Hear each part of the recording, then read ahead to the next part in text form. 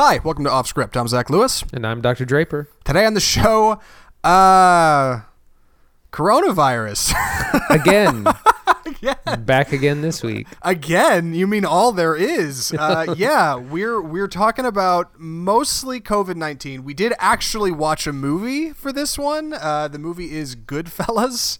Completely offbeat, but I'm going to be honest, we were a little stunned by some news we've heard recently. We want to jump right into that first.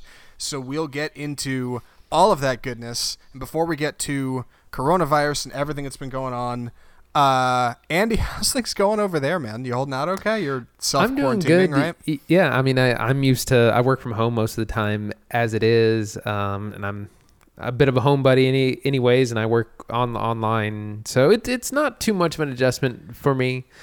Just means I can't hang out at a Starbucks or other coffee shop.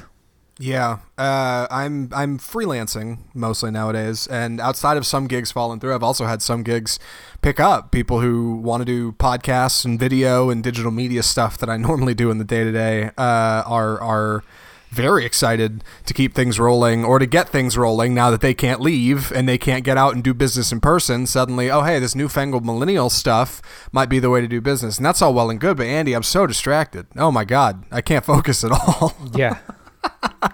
And a big part of the reason of that is because of the news, and we'll get into that in a second. We have one story before we jump into the news.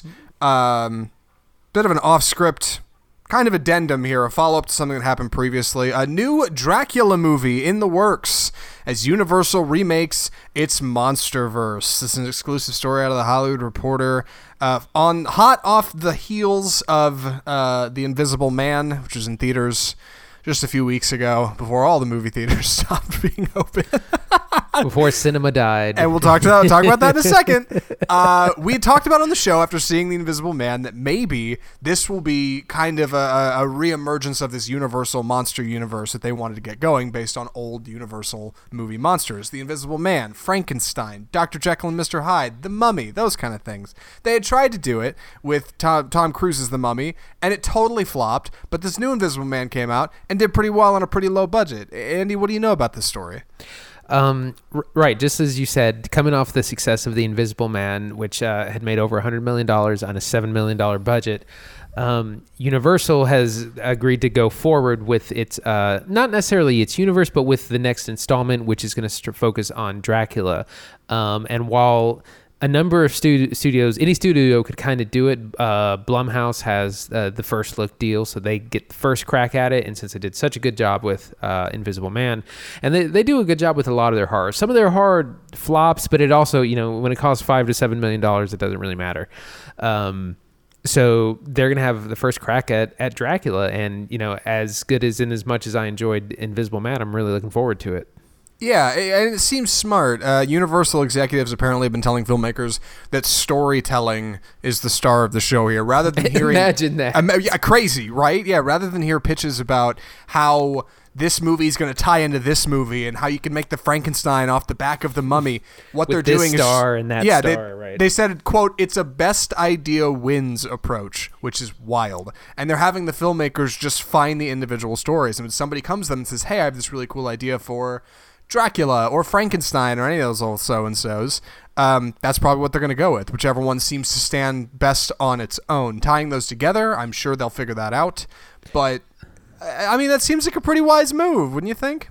Yeah, I think it's a smart move, and the film is going to be directed by Karen Kusama, who did Destroyer, which we didn't watch on this show, but it was the Nicole Kidman where she's... she's a cop or a police officer with like a shady past, something like that. It was I think an overlooked but good film. So she's going to be directing this. Yeah. So I don't know. We'll see what happens. I guess we're going to see what it's about. I'm not.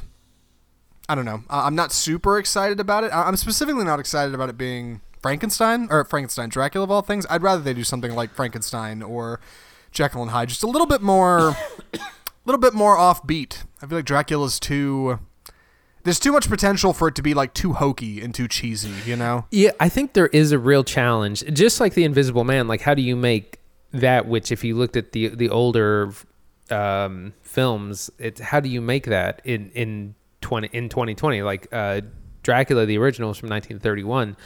How do you update that? Because vampires have been done. Like, we've done vampires to death. They're a little overdone, but Dracula specifically, only other than Bram Stoker's Dracula, which has some really high points and some really low points. It hasn't really been done. And I think it's a real challenge to bring a compelling story, bring that character into the 21st century. Sure. They've definitely had some misses along the way, but this Invisible Man movie was pretty good. I guess we're cautiously optimistic about Dracula, right? How do you feel about it? Yeah, I'm looking forward to it. Me too. Speaking of things I'm looking forward to, movies being in theaters would be exciting again. That would be. Do we need to kick this off with the Death of Cinema jingle, or do you want to just jump right into it? Absolutely. If ever there was a time. So, this is the Death of Cinema.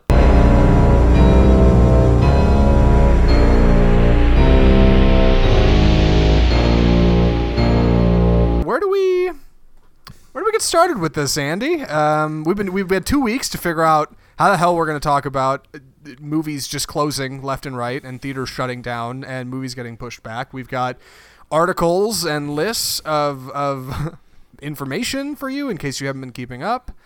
What's the best place to get started here? Well, I think to just kind of summarize the backstory. So what's happened is as the coronavirus outbreak has spread pretty much all over the world, especially here in the U.S., many businesses are having to shut down for weeks, if not months. And one of those, of course, has been theaters, which were on really thin ice to begin with. And I mean, we don't know when they're going to reopen. We don't know when it's going to be safe for large crowds to gather again.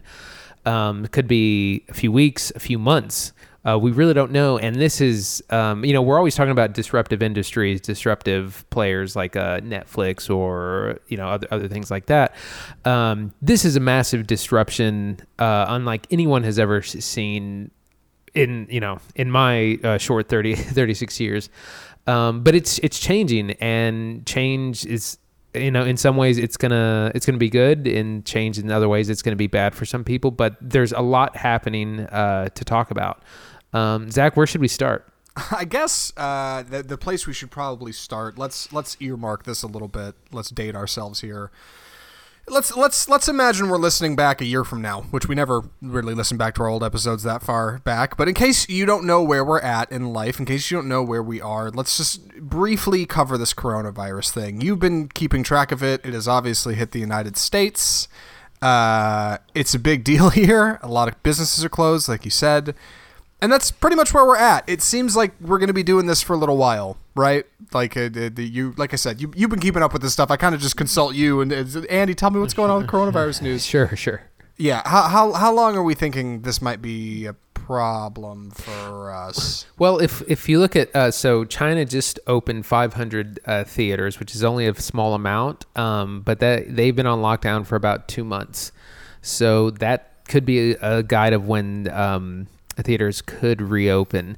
But I think as far as cinema, there's a number of things going on. There's there's film delays. There's things that were supposed to come out that have been either delayed or taken off the slate entirely. There's the kind of advent of early releases for a number of these things, or things that came out but they've gone to streaming.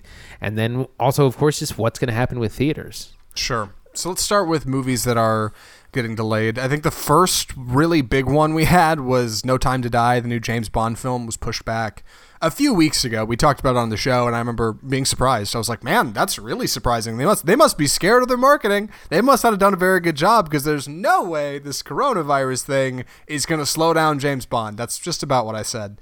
And now I come to you with my hat in my hand, just shamed and broken in self-quarantine, to say that every other big movie theater distributor seems to feel the same way, right? I mean, just across the board, everybody is moving stuff back or indefinitely postponing until further notice, right? Yes, two things are happening. Either a property is not that big of a deal and they're just putting it straight onto a video on demand service, or it is a good property that they don't want to miss out. Like that, you don't want to put James Bond on streaming right now. It's definitely something that deserves a theatrical experience. So you're either seeing a big delay or to the other thing. And it's what's uncertain is some of this stuff has no new dates. Like James Bond does, it's going to be released in November. Wonder Woman has also been pushed back to August. But some things, who knows? Like with the running joke, of course, is New Mutants, which has been delayed 2 years, has somehow been cursed, and it was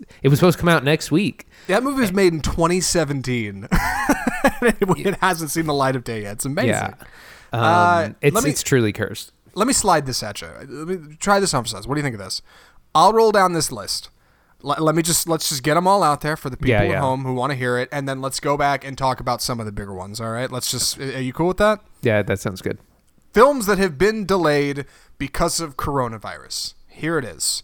Wonder Woman 1984, No Time to Die, James Bond, Black Widow, Minions, The Rise of Gru, A Quiet Place Part 2, F9, Fast and the Furious, Mulan, and other Disney live-action films, The New Mutants, Spiral, David Attenborough, Life on Our Planet, The Artist's Wife, I don't know what that is, In the Heights, Les Miserables, Peter Rabbit 2, Scoob got delayed.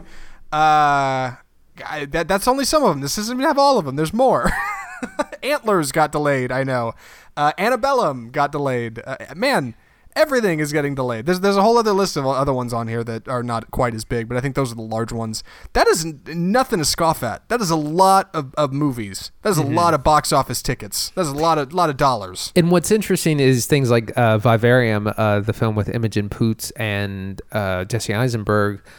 Its cinema release has been entirely canceled, and it's moved to a March 27th day and date online release. Like that is just, it's crazy. Also, the thing that a lot of people aren't talking about is a number of film productions and TV show productions have also been put on hold. So what that means is that not only are current finished films delayed, things that should be coming out maybe in the middle of next year or next summer are now in question. And there's, I was listening to another podcast, that Variety does, where they said we may get to a point of a content drought because all these shows have been put on hiatus. Sure. And I know a lot of people sitting at home are probably thinking to themselves, well, I have podcasts and I have Netflix and I have Hulu and there's a ton of old stuff to watch on there. Thank God. But at the same time, like, that's still going to affect larger industries, you know? Movie theaters are going to be hurting from all of this, specifically theaters that have already shut their doors and are currently closed. I know AMC, Cinemark, and Regal, the three largest theater chains in the world, are all currently closed. They tried to say, hey, we're going to knock it down to only 50 people in a theater at first, and then we're closing some. But those are completely done, and the UK cinema chains are closed, and I'm not sure what exactly they're going to be opening back up to. You know what I mean? Yes. I mean, even when they do open, I mean, it's seeing how the outbreak goes. People are still going to be cautious. People are going to be, you know, it's like planes after 9/11. It's going to be hesitant. And again, what does that mean for the theater industry? They were barely hanging on, and now you're looking at 2 months without revenue.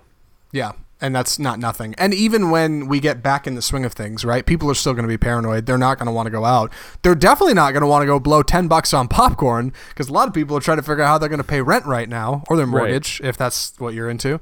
I don't know what that landscape's going to be like when it gets back in. You know, it's going to take a while for these movies to get back into theaters. I don't know what they're going to run in the meantime. Like, I don't know. We don't have answers here. We have lots of questions. Sure. But what we know is things are going to change. And one of the things that we've talked about with all this straight to video or straight to streaming for a number of these new films, that's going to affect the release window, which has always been a really kind of sacred thing to theaters. They've demanded to always have a 90-day window between theatrical release and home release. And studios have fought they want to get that smaller. They want to get that, 30 days, 40 days, 60 days, somewhere around there. And the theaters have always lobbied strongly against it. But now they're having to do it because of the outbreak. And then they're going to be able to argue, because now they're going to have the day and date release data. And they're going to be able to say, well, we really don't need to be holding it 90 days, maybe 30, 40, maybe 40 days. So that's going to be a big change. Like, the release window is never going to be the same. Which is a fascinating thing, by the way. Consider that the big reason in the age of streaming services that movies are still sitting in movie theaters for a couple of months at a time before they come out to where you can see them at home is because of theater chain distributors. And now that those are out of the chain for a couple of months, it might shift the landscape a bit. I mean, it's certainly easy to look at Disney Plus, right? Disney has dumped Onward on there already, I think, for rental, right? Which we saw weeks ago. And Frozen 2 was immediately announced to be available on Disney Plus way earlier than anticipated. We saw, I mean, that was the last film we reviewed. So that was literally not dumped, but it was made available for rental 2 weeks after theatrical release. Like, that's nuts. And it will be available on Disney Plus next week. So you're talking, that's a 4-week release window from theater to in-home streaming. Right. Which is nuts. And obviously these are incredible circumstances, which hopefully won't be repeated anytime soon. But yeah, it's unprecedented. Definitely. Which, by the way, before we keep going with this, Onward for rental at home, maybe not. Onward for free on Disney Plus, definitely worth a watch. Just my humble opinion. Yeah, no, same. I'm definitely gonna tell everyone to see it. That does bring us to kind of another part of this is that Amazon launched Amazon Prime Video Cinema to where you can rent these new releases, and these new releases they come at a premium because they're a brand new film. And we were gonna watch one, and then it was a little bit too much for our taste. But they're about $18 to $20 for a new rental, which is a steep price, but it's for a brand new film, and like there wasn't anything coming out. But if it was something that I really wanted to see, I would probably be fine with that. Yeah, that was something we had talked about for this episode when we were trying to figure out what we were going to watch in response to all of this. And Amazon Prime had announced their Prime Cinema Video, right? Prime Video Cinema, excuse me, PVC, of course. They've got 4 films currently featured on there. The movies are The Invisible Man, Onward, The Hunt, and I don't remember the last one. Trolls World Tour, maybe? I'm not even sure that sounds about right. Yeah, each one is featured as, I think, $18 to $20. You can rent it for 48 hours. Well, I think you can rent it for 7 days. Once you hit play, you have 48 hours to finish watching it before it vanishes. I read somewhere you can't rewind and fast forward because it has to be one clean playthrough. I don't know if that's confirmed, so don't quote me on that. I could be wrong. Do your own research. But they definitely have to have some kind of funny restrictions around these theatrical film releases. Most of all, price. Yeah, you only have 48 hours. You have a 48-hour window to watch it, which is normal for most rentals. Just to show you what's on here, Onward, which is under in-theater purchase, Birds of Prey, Bloodshot, The Way Back. And these are movies, I think, that actually, the Bloodshot actually did come out this past week. The Hunt, and Emma, which we reviewed on the show. Right. So since I was looking at this article, they added Birds of Prey, The Way Back, and Bloodshot. Emma was on there. The Trolls World Tour is not. Excuse me. And Emma also not too shabby. Pretty fun movie. But man, so why are they charging like $20 a head for what would normally be like $8 in the theater? Can you just run that by people? I mean, I think it's the premium price for a big new release, right? Because usually when something comes out to rent, well, it's been in theater, so most people have had a chance to see it. So I think this way it's more exclusive.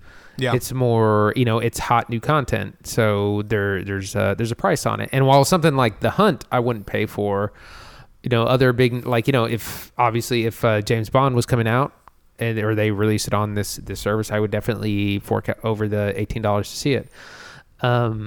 So that's why. What's funny? Sorry. I just because we had talked. Okay, yeah, I know I said this already, but we had talked about using this service to watch a movie for this show. We were going to watch The Hunt because at the time the only 4 movies on there were Onward, Emma, The Invisible Man, and The Hunt, and the one we hadn't seen for the show was The Hunt. We were like, let's watch that, and then we realized it was $20, and we decided, well, that's a premium price, and The Hunt is not a premium film, so we decided not to watch it. So I'm sorry, our snobbery got the best. I wanted people to know we could have watched The Hunt for this, but we were not willing to pay $20 a piece to do it. That would have been $40. That's a steep price. We will not negotiate with cinema quality streaming services in times of quarantine. So it's price gouging, by God. I thought that was illegal right now. That's right. Yeah. But this is huge, and of course, Disney Plus is also like you said, Frozen 2 became available on Disney Plus about a month ahead of when it was going to be released on there.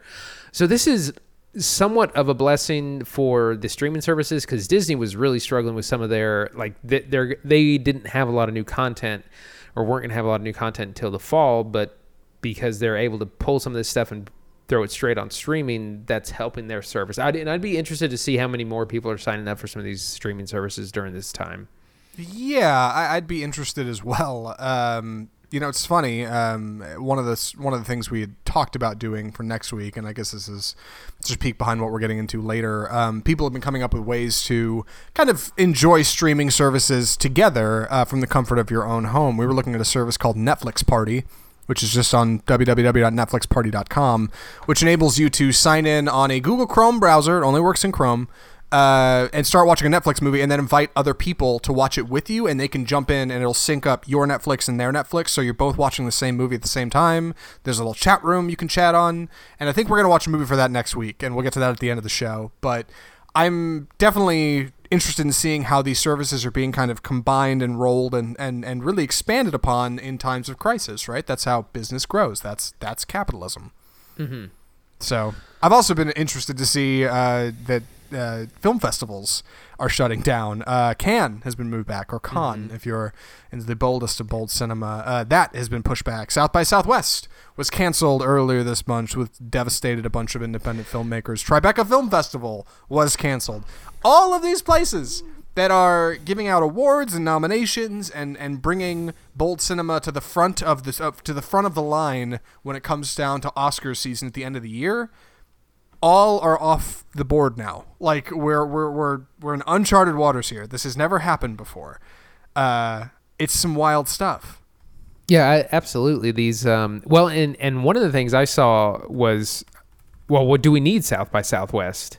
No. And that yeah, exactly. I mean, and this has happened to some other industries like E3, the big gaming conference. The thing is, well, most people had pulled out of that conference. Why are we still even having it? Because it's been canceled as well. There are the big film festivals like Cannes or Tribeca or Sundance. Some of those other ones aren't going to be going anywhere. But something like South by Southwest may have taken a big enough hit where it may not be back. Yeah. I saw an article earlier today. I wish I could find it now to talk about it, but just a brief byline.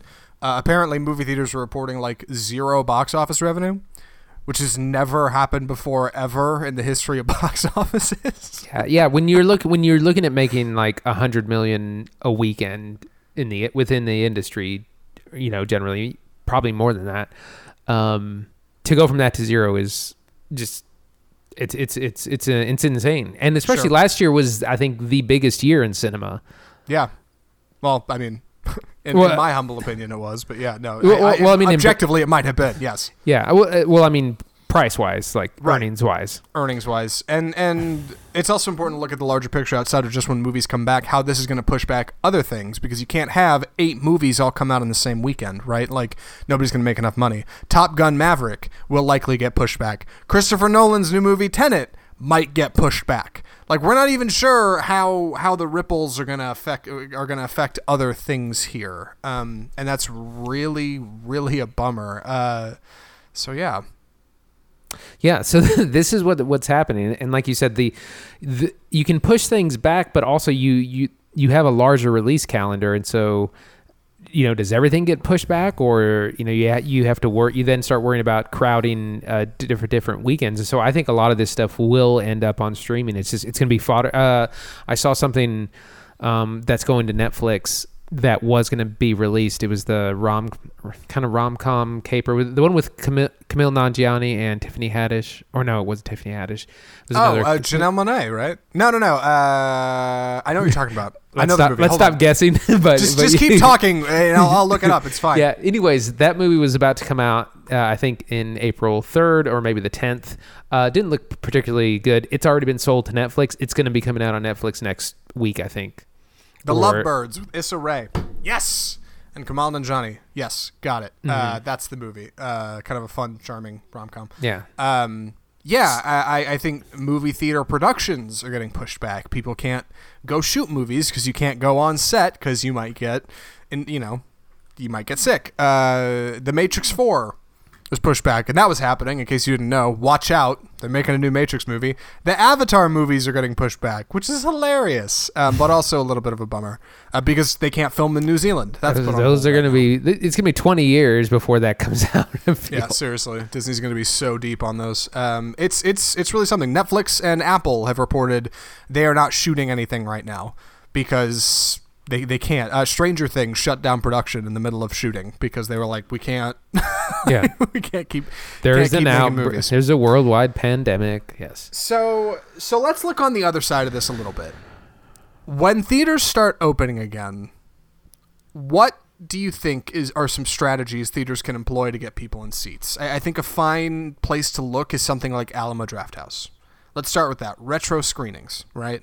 Old movies, you know them, you love them, you've been trapped inside, and you can go out and see movies you love in the theater with your popcorn and your soda, preferably at a discounted price. I think that's a fine way to start, and Alamo Drafthouse has been building a business off that. They were a huge movie theater contender just last year, and I think coming on the other end of this thing, I think that'll help them. Well, and I think just kind of simple things like cleanliness is going to be a huge deal. Like, all of a sudden you're going to see everyone wearing gloves, maybe wearing masks is just kind of a common thing. This is something I've said to a lot of people is after the 2003 SARS outbreak in Asia, it became very common for to wear masks over there. It just becomes a common part of daily life. You're riding the subway, you're doing anything in a big public place, everyone's wearing masks. And that's something that may happen here and, maybe is a good idea, especially in somewhere like a theater. Mm-hmm. I think, again, knocking down prices might help a little bit, which I think will be a challenging thing for theaters, right? All these big companies have been making no money, and now they need to probably make a lot of money to keep the lights on and keep paying their landlords where they're renting space and mortgages on their land like that. It costs money to run a business, and they need to make some. So I think to get people in seats, deals, I'd imagine we'll probably see a rise in subscription services for theaters. I hope, anyway, right? Maybe some better deals. Like Cinemark's got that stupid one that's like $8 and you get one ticket a month or something, which doesn't make any sense. Like, why not have 10 or unlimited? Just get people to the theater, for God's sake. Get people coming back because in a long enough timeline, people are just going to not come back. So I don't know. Well, and I think, looking towards the positives, I hope this will just allow maybe people to get some more time in bold cinema on whether it's online or streaming or whatever that people are, because you're forced to stay at home, you're forced to just watch more stuff, and maybe you get into something that you either weren't interested in or didn't have time for or a number of other things, but that you now might be looking to explore. So maybe we get some more cinephiles out of this whole thing. I just realized I probably should have come correct with this with like a hot list of things you can watch on streaming services to pass the time, good movies, and I don't have that. So maybe next week I'll put something like that together. That would be really cool of me. We'll see if I that's what we'll do. We'll do like a hot 10 recommendations. Yeah. I think that'll be. I think the people would appreciate that. And really quick before we kind of pivot here, because I think we're starting to run out of steam on this whole thing. Any thoughts on these films that have been pushed back? You surprised by any of these? Are you not surprised? Are there any you think that should get dumped straight to streaming? Because I definitely think most of them probably should. But I don't know. There's probably categories. There's probably an accountant that they know exactly what a movie is going to make or about. And so, you have your premium films like, James Bond, Wonder Woman that are definitely going to only ever have a theatrical release. So they're going to hold those until they can get a full theater's worth of weekend. But then you have the cheap stuff, like I said, the Lovebirds, which is already bought by Netflix, and you have a whole lot of stuff there. And then you got stuff that's, I think the hardest decisions are the stuff in the middle. It's like it's the mid-budget, like $30 to $40 million film where it's like, well, this could be a hit or it could be a flop. Do we sell it to Netflix or do we promote it a little bit more? It's going to be an interesting, and it's like it's going to be impossible to predict. Things could take longer. They could, we could hit May and things could be good, or we could hit June. And, as soon as everyone has a green light to get back together, that'll be a whole different thing. Everyone's going to be racing to get their movies back in theater. Right. One thing's for sure, it's a scramble. I mean, looking at Wonder Woman 1984, that's getting pushed back 2 months. That's like 60 days. It might get pushed back further, but that's currently where they're at. Meanwhile, James Bond, No Time to Die, got pushed back 7 months. Like, it's like just everybody's operating on their own kind of ideologies here. Everybody's paddling their own canoe. I am really impressed by movies like Vivarium, like you said, the Jesse Eisenberg, Imogen Poots independent film that just straight up canceled their March 27th release all right out, and they were like, it's just coming out on streaming services. It's fine. We're just going to put it on there. Don't worry about going to see it at a theater. Like, I think a lot of movies like that, I'm surprised by the New Mutants not doing that. That seems to be... I don't know. I don't think they're determined to put that movie in a theater. It was originally supposed to come out April 2020. Now it's just unspecified. So I think maybe they'll just I don't know. I don't know what they're gonna do. But I don't know, man. Everybody's scrambling to figure out a strategy here, and I don't think anybody really has a solid one. No one knows what they're doing. Nobody knows what they're doing. Just trying to get by. That's the secret to being an adult. Nobody knows. We're all just children steering around big bodies. And with that, any other thoughts on this one before we move on to our movie? I realize it's going to be kind of a short episode this week, but we had to spend some time screwing down on this, especially because we weren't on last week, right? Yeah. No, I think we'll just have to wait and see what happens. There's already been a lot of changes just in the last, 2-3 weeks. Massive changes in the entertainment industry. So more to come. Yep. Stay tuned. Keep it here on Off Script for more. And with that, we should move on to our only film of the episode, Apologies. Who wants to take the summer for this? Andy, you've seen it before at least. Do you mind? I'll do it. All right, perfect. Andy, please take it away. Goodfellas.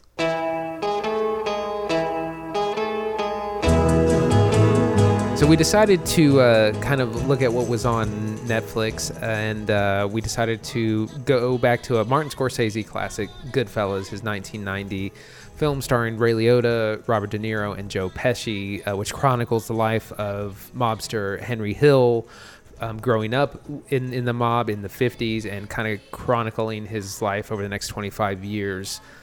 In that realm, and kind of the heyday of the American gangster.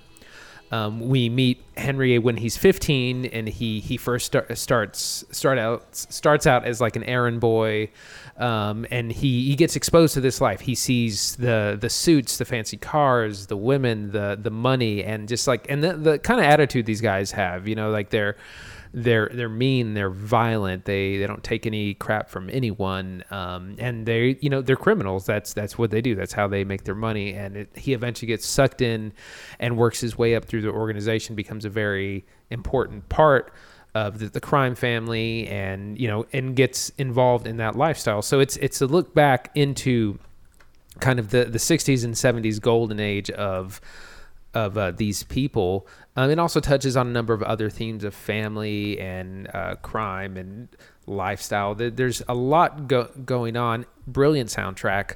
And I hadn't seen this in a long time, so it was nice to revisit it. So, Zach, what did you think of Goodfellas? Well, it was my first time watching it. And I know that seems hard to believe. I've seen some sequences from it on a number of occasions. Right. Namely, when you said, hey, what do you think about watching Goodfellas? I said, well, it's definitely a movie I want to watch. I've never seen the whole thing all the way through. I've seen the Copacabana entrance scene when Henry Hill is taking his lovely future wife, Katie, right? Karen. Excuse me. Yeah, I actually just finished watching it like 2 hours ago. You'd think I'd remember this. Karen into the Copacabana on the first real date, and how he kind of leads her past the line and through the kitchen and all these people he knows. He's handing money to everybody the whole time. The music's going. It's this beautiful one-shot take, and I remember watching it back in film school as a great example of like what you can do with a one-shot, no cutaway kind of film experience. Additionally, not that this background's required, but the scene where they're cutting garlic in prison, right? And they're cutting it with razor blades. I've seen that a couple of times. This movie has some kind of cultural impact. At some point, you have seen a poster for Goodfellas. You have seen a gag that is reminiscent of Goodfellas or paying homage to it. If it's you haven't quoted seen the film, heavily. It's quoted heavily, and it's it's tributed to heavily, I think, in films that have come, especially in Scorsese's work. The story of a young, up-and-coming kid in the past who was like, man, those were the days. We had it made. And then he gets too big and things go wrong, and you look back thinking, what was it all for? That's a tale as old as time from Martin Scorsese. And this movie really feels like the first time he kind of screwed down and got it right. And it feels like something he's been building upon ever since. I had a lot of fun watching the movie. It's a little dry and a little outdated. There's some terms thrown around in this movie, some words for people of maybe different colors or religion that are not all right. And it's an old movie, so you kind of just gotta roll your eyes at it and move on. But ultimately, it's a fun ride, and it's a little clumsy. It's not quite as tight as I think Scorsese is now. But it's a lot of fun to watch, and I had a really good time watching it. So, we should get into it. What's the best place to start here, Andy? Oh, geez. There's so much to take on. It is a large movie. Why don't we talk about this overarching plot? So part of the reason this movie is so well known is it's been accused of idolizing like the lives of crime, of being a gangster. And, I think it kind of has a little bit of the Fight Club problem where, people get the wrong message out of it. And I think I did too for a long time. Upon watching it this most recent time, when you watch these things as a full-fledged adult, you realize how many things are really terrible. Like there's the money. Yes, there's the glamour. Yes, there's all the they have all this expensive stuff. But it comes at a high cost. These are really violent guys. They have to do really terrible things. But sorry, I'm getting off track. No, go ahead. Plot. So we start with Henry Hill, young, exposed to the mob life of crime, slowly gets into it himself, and the first third of the film is all about the glamour, and it's just done so well. Just because he is looking back, he was like, these guys, no one parked in their spot. They didn't have to wait in line. They gave $100 just to the door guy for holding the door. So it's just like he's drooling over this lifestyle and wanting to be, this kind of person. But it's like I said, it's also incredibly violent. To me, this movie is written so tight. Particularly the first act, the first half is so tight. The way we just get drawn into the world, and we meet Henry Hill, and we eventually meet his associates, Jimmy Conway and Tommy DeVito, played by Joe Pesci and Robert De Niro. Just the way different characters are introduced, the way Karen's introduced, it's great because she gets introduced in kind of this double date sequence, and then she eventually just takes over the monologue herself, and it's such a smooth transition. It's really impressive.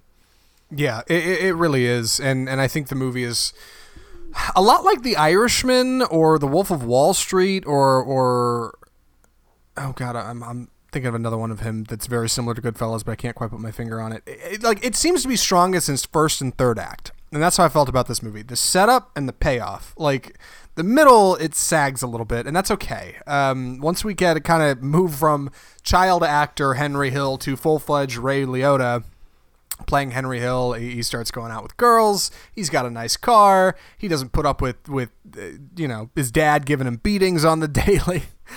You start to get into some kind of exciting developments. Yeah, Joe Pesci and Robert De Niro show up. They're all buddy-buddy. They're all having a good time.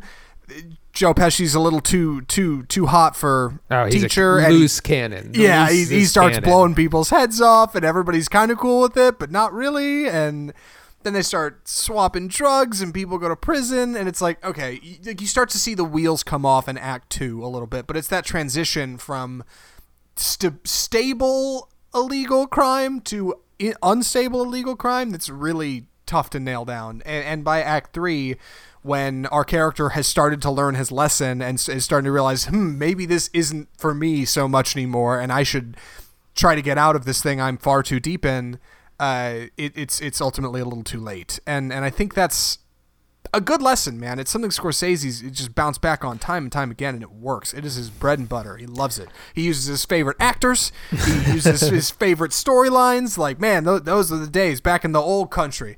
Like, whatever. Like, that's his thing, and it works. And it's when you look at the character that Joe Pesci plays in this movie, and then compared to The Irishman, like you get why like it's so different because Tommy DeVito is, I mean, he's a loose cannon.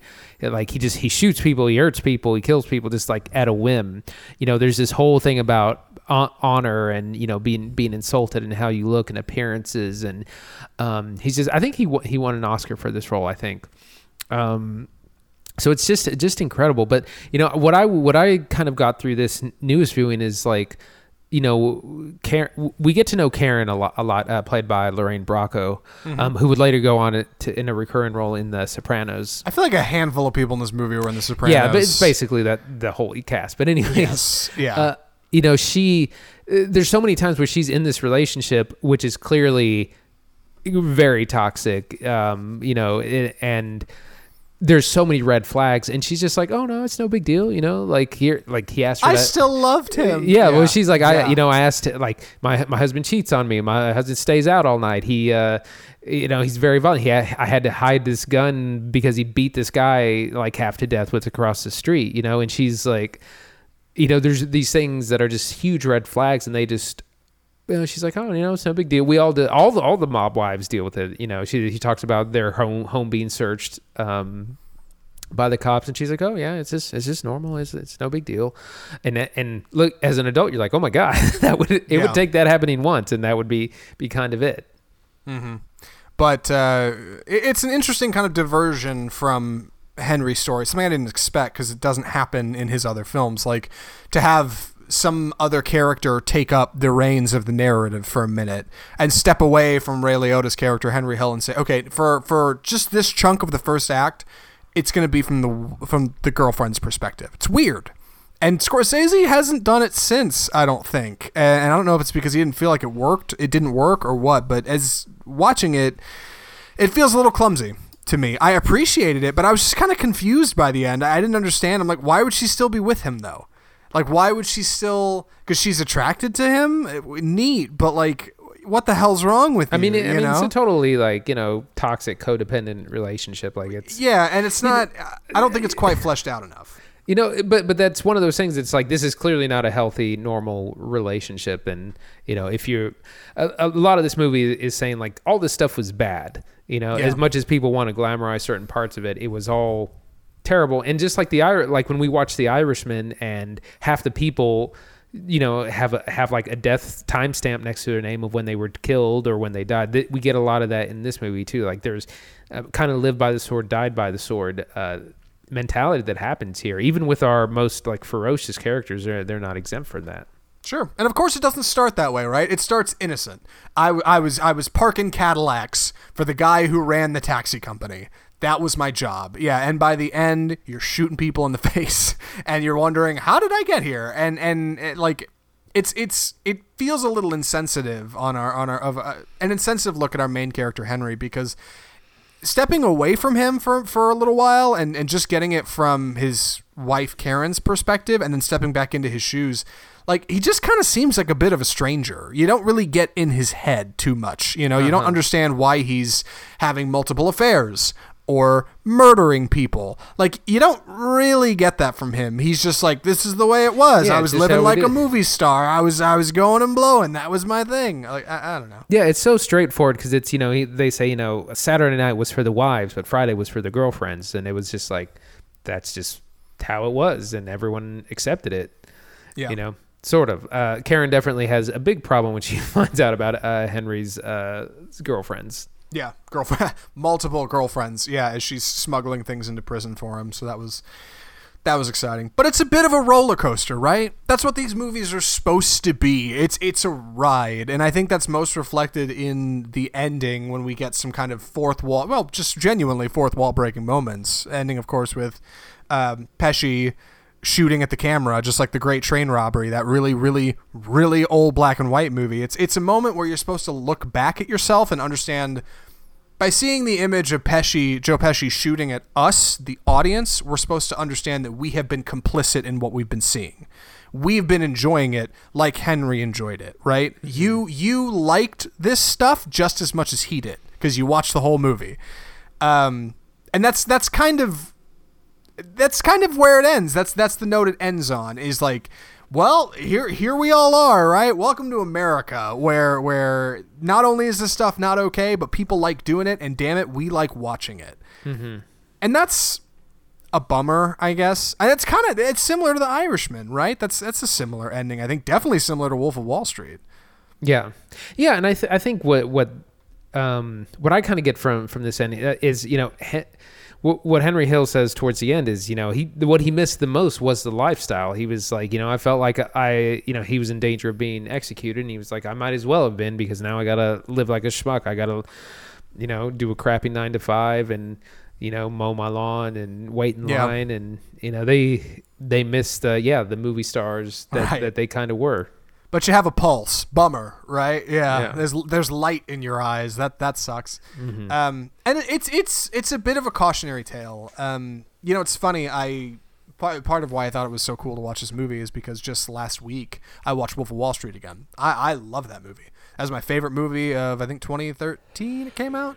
I thought that movie was so cool. And a lot of people don't feel that way. It's a movie about absolute excess, right? Mm-hmm. Which is what this movie is. That Wolf of Wall Street does a better job of showing that, I think, of the cocaine and the hookers and the partying and the constant do what you want lifestyle, and it doesn't matter who gets screwed. I think Wolf of Wall Street's a little bit more focused on that angle of it, but this movie tries it. It tries to say multiple times, we were doing what we wanted, we were laughing, we were having fun. As Joe Pesci is like shooting a kid in the foot, people are like laughing at the poker table. Like, yeah, there's just not a whole lot of like step back and realize where we're at, self-awareness in these movies. But that's what these are, right? That's why you watch these movies, because it's about the excess and the lifestyle. Yeah, and I think it's also important to remember that it's about the excess of the 60s and 70s, which was completely different from what was possible in like the 90s, which is what Wolf of Wall Street. And then, you mentioned, it uses some really like outdated language. It's an old movie, but it's an old movie about an even older time. Mm-hmm. Like, if you look back, it would be like if Goodfellas were made now, would be about 1985. To 2010 or around then, those 25 years. So it's crazy to think that's what it's covering. Yep. And speaking of old school, that reminds me, this movie stars Samuel L. Jackson, which I did not expect. Yes. He has like two lines. Yeah, he barely speaks. You do not get any. I mean, you can hardly tell it's him. Yeah, he looks really small. Yeah, that's right. Man, I also want to mention, I feel like this movie has one of the best soundtracks.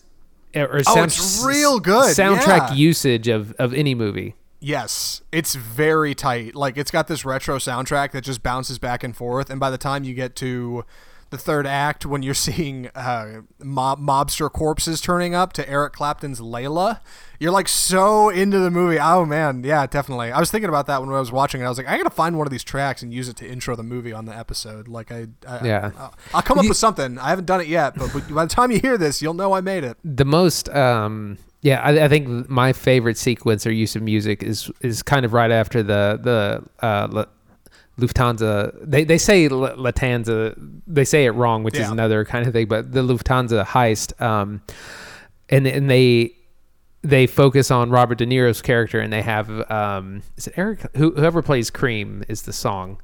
Yeah. Oh God. That might be Eric Clapton actually, or whoever the band was. It's Cream. Yeah, I think it's Cream. Right.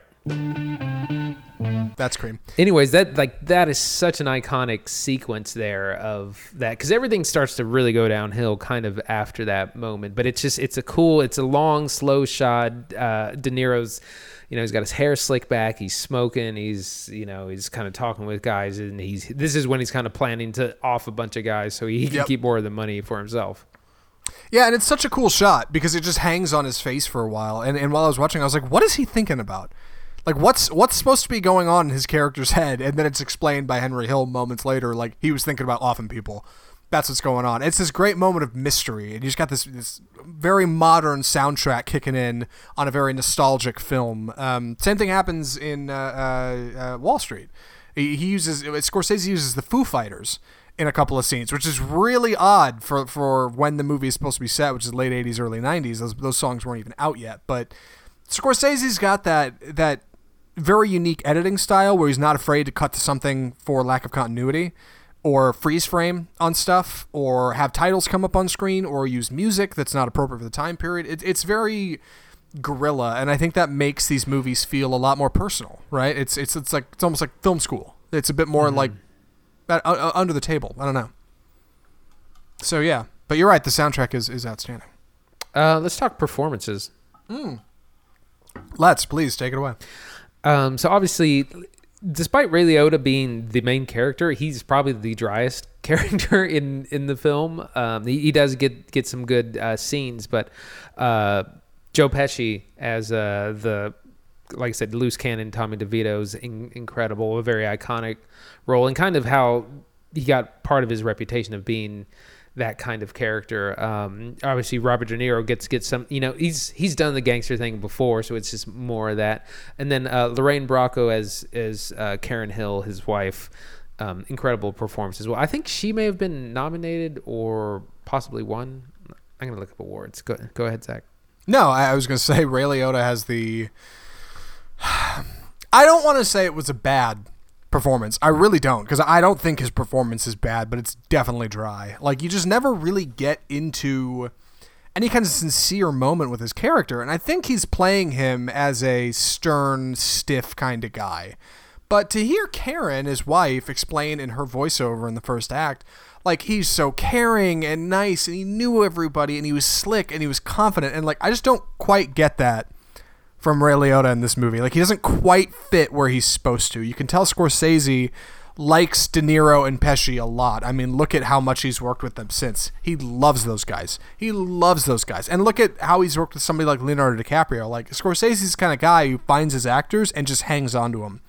And he just did not hang on to Ray Liotta at all. Mm-hmm. Like, he just didn't. This was Ray Liotta's biggest movie, unless you count Marriage Story. Ha ha. Yeah. What's funny is he's done a couple of other, I don't know if you've seen, I think it was 2007 or 2009's Killing Me Softly with Brad Pitt. Ray Liotta's in that. And it's like a Louisiana gangster thing, but it's like old washed up gangsters. It's really good. Highly recommend. I was mentioning awards. Joe Pesci won Best Actor in Supporting Role, and then there were a number of nominations. He was nominated for Best Picture. Lorraine Bracco was nominated for Best Actress in Supporting Role, Best Director, Best Writing, Best Film Editing. Oh, well, I mean, it definitely got somewhere. Do you know what it lost to? It lost to Dances of Wolves, which I have never seen, so I can't judge it. So, but no one, but it does not have the cultural impact. Like, I don't know. I've never seen a scene from Dances with Wolves. I don't know anyone I've never heard it quoted. Like, how that one is just beyond. Is anybody streaming Dances with Wolves? Can we watch that for next week? Oh God, it's like fine. 3 hours long, I think. Yeah. Well, this one was 2.5. So yeah, and Lorraine Bracco is really good, even though she has a very kind of offbeat role. But like, she plays her role, I think, better than Ray Liotta does, which is a really strange thing. I love the way they age actors up in this movie, right?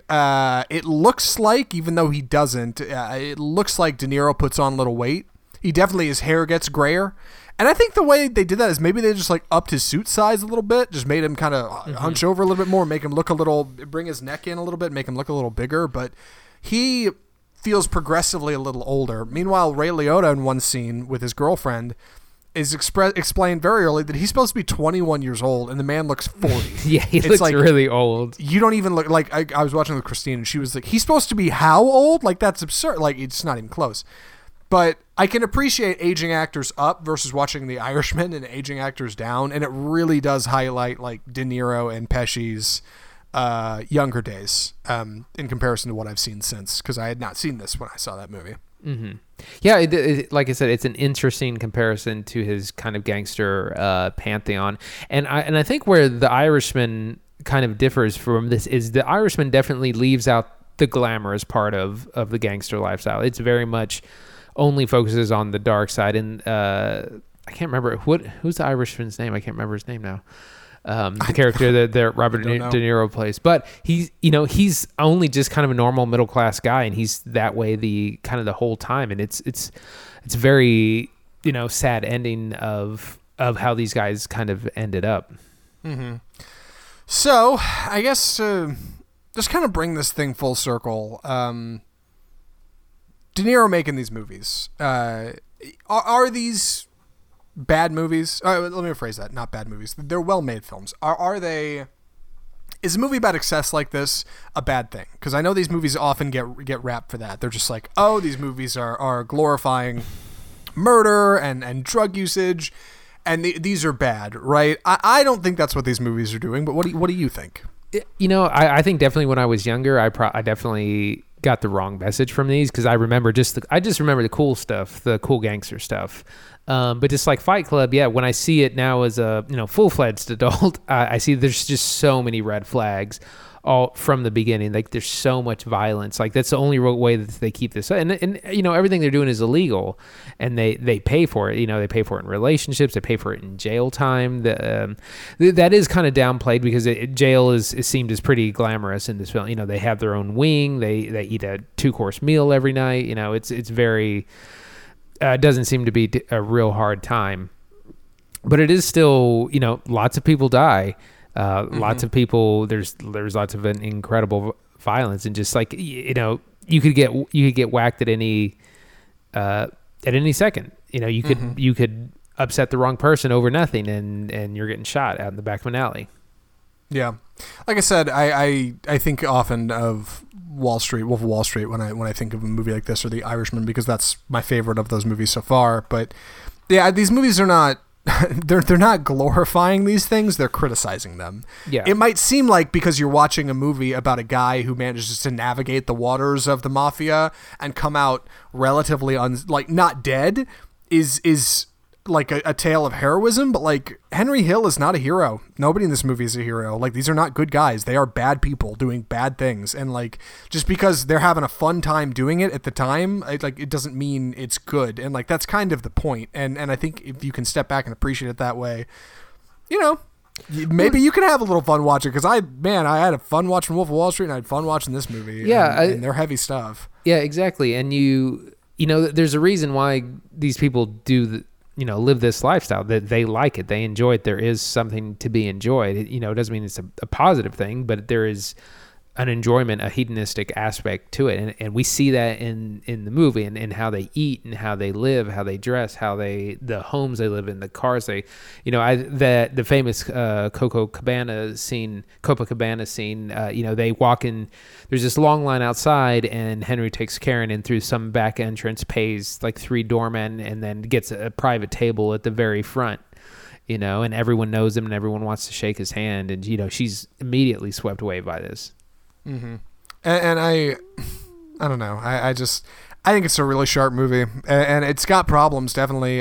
We didn't talk about the editing a whole lot, but the editing is definitely clumsy. Like I think the acting could probably be fleshed out a little bit, but for some relatively, at the time, middle of the road work for Scorsese, like there's a reason this movie has the impact it has. There's a reason people remember it so well. I think it's pretty sharp, I guess. So.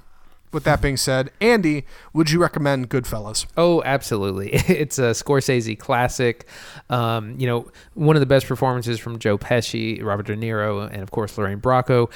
Ray Liotta's center character, but it's somehow, like you said, a little dry. But it has so many classic scenes and lines and soundtrack, and it's a must see. And it's like in this trying time, it's available on Netflix, and if you have a subscription, you can see it, and you can try to see it with a friend. Yes, in this trying time, it is available on Netflix. Yeah, it's a lot of fun. I would recommend it. I really enjoyed it. I'll probably watch it again at some point in my life, I'm sure. It's a really sharp movie. I get why it's got the praise it has. It totally deserves it. It really sets the groundwork for like what Scorsese would continue to do throughout his career. And like, it's really, I need to go back and watch The Irishman again, because I feel like these two would make such a brilliant double feature, just watching one after the other, even though they're both 3 hours long.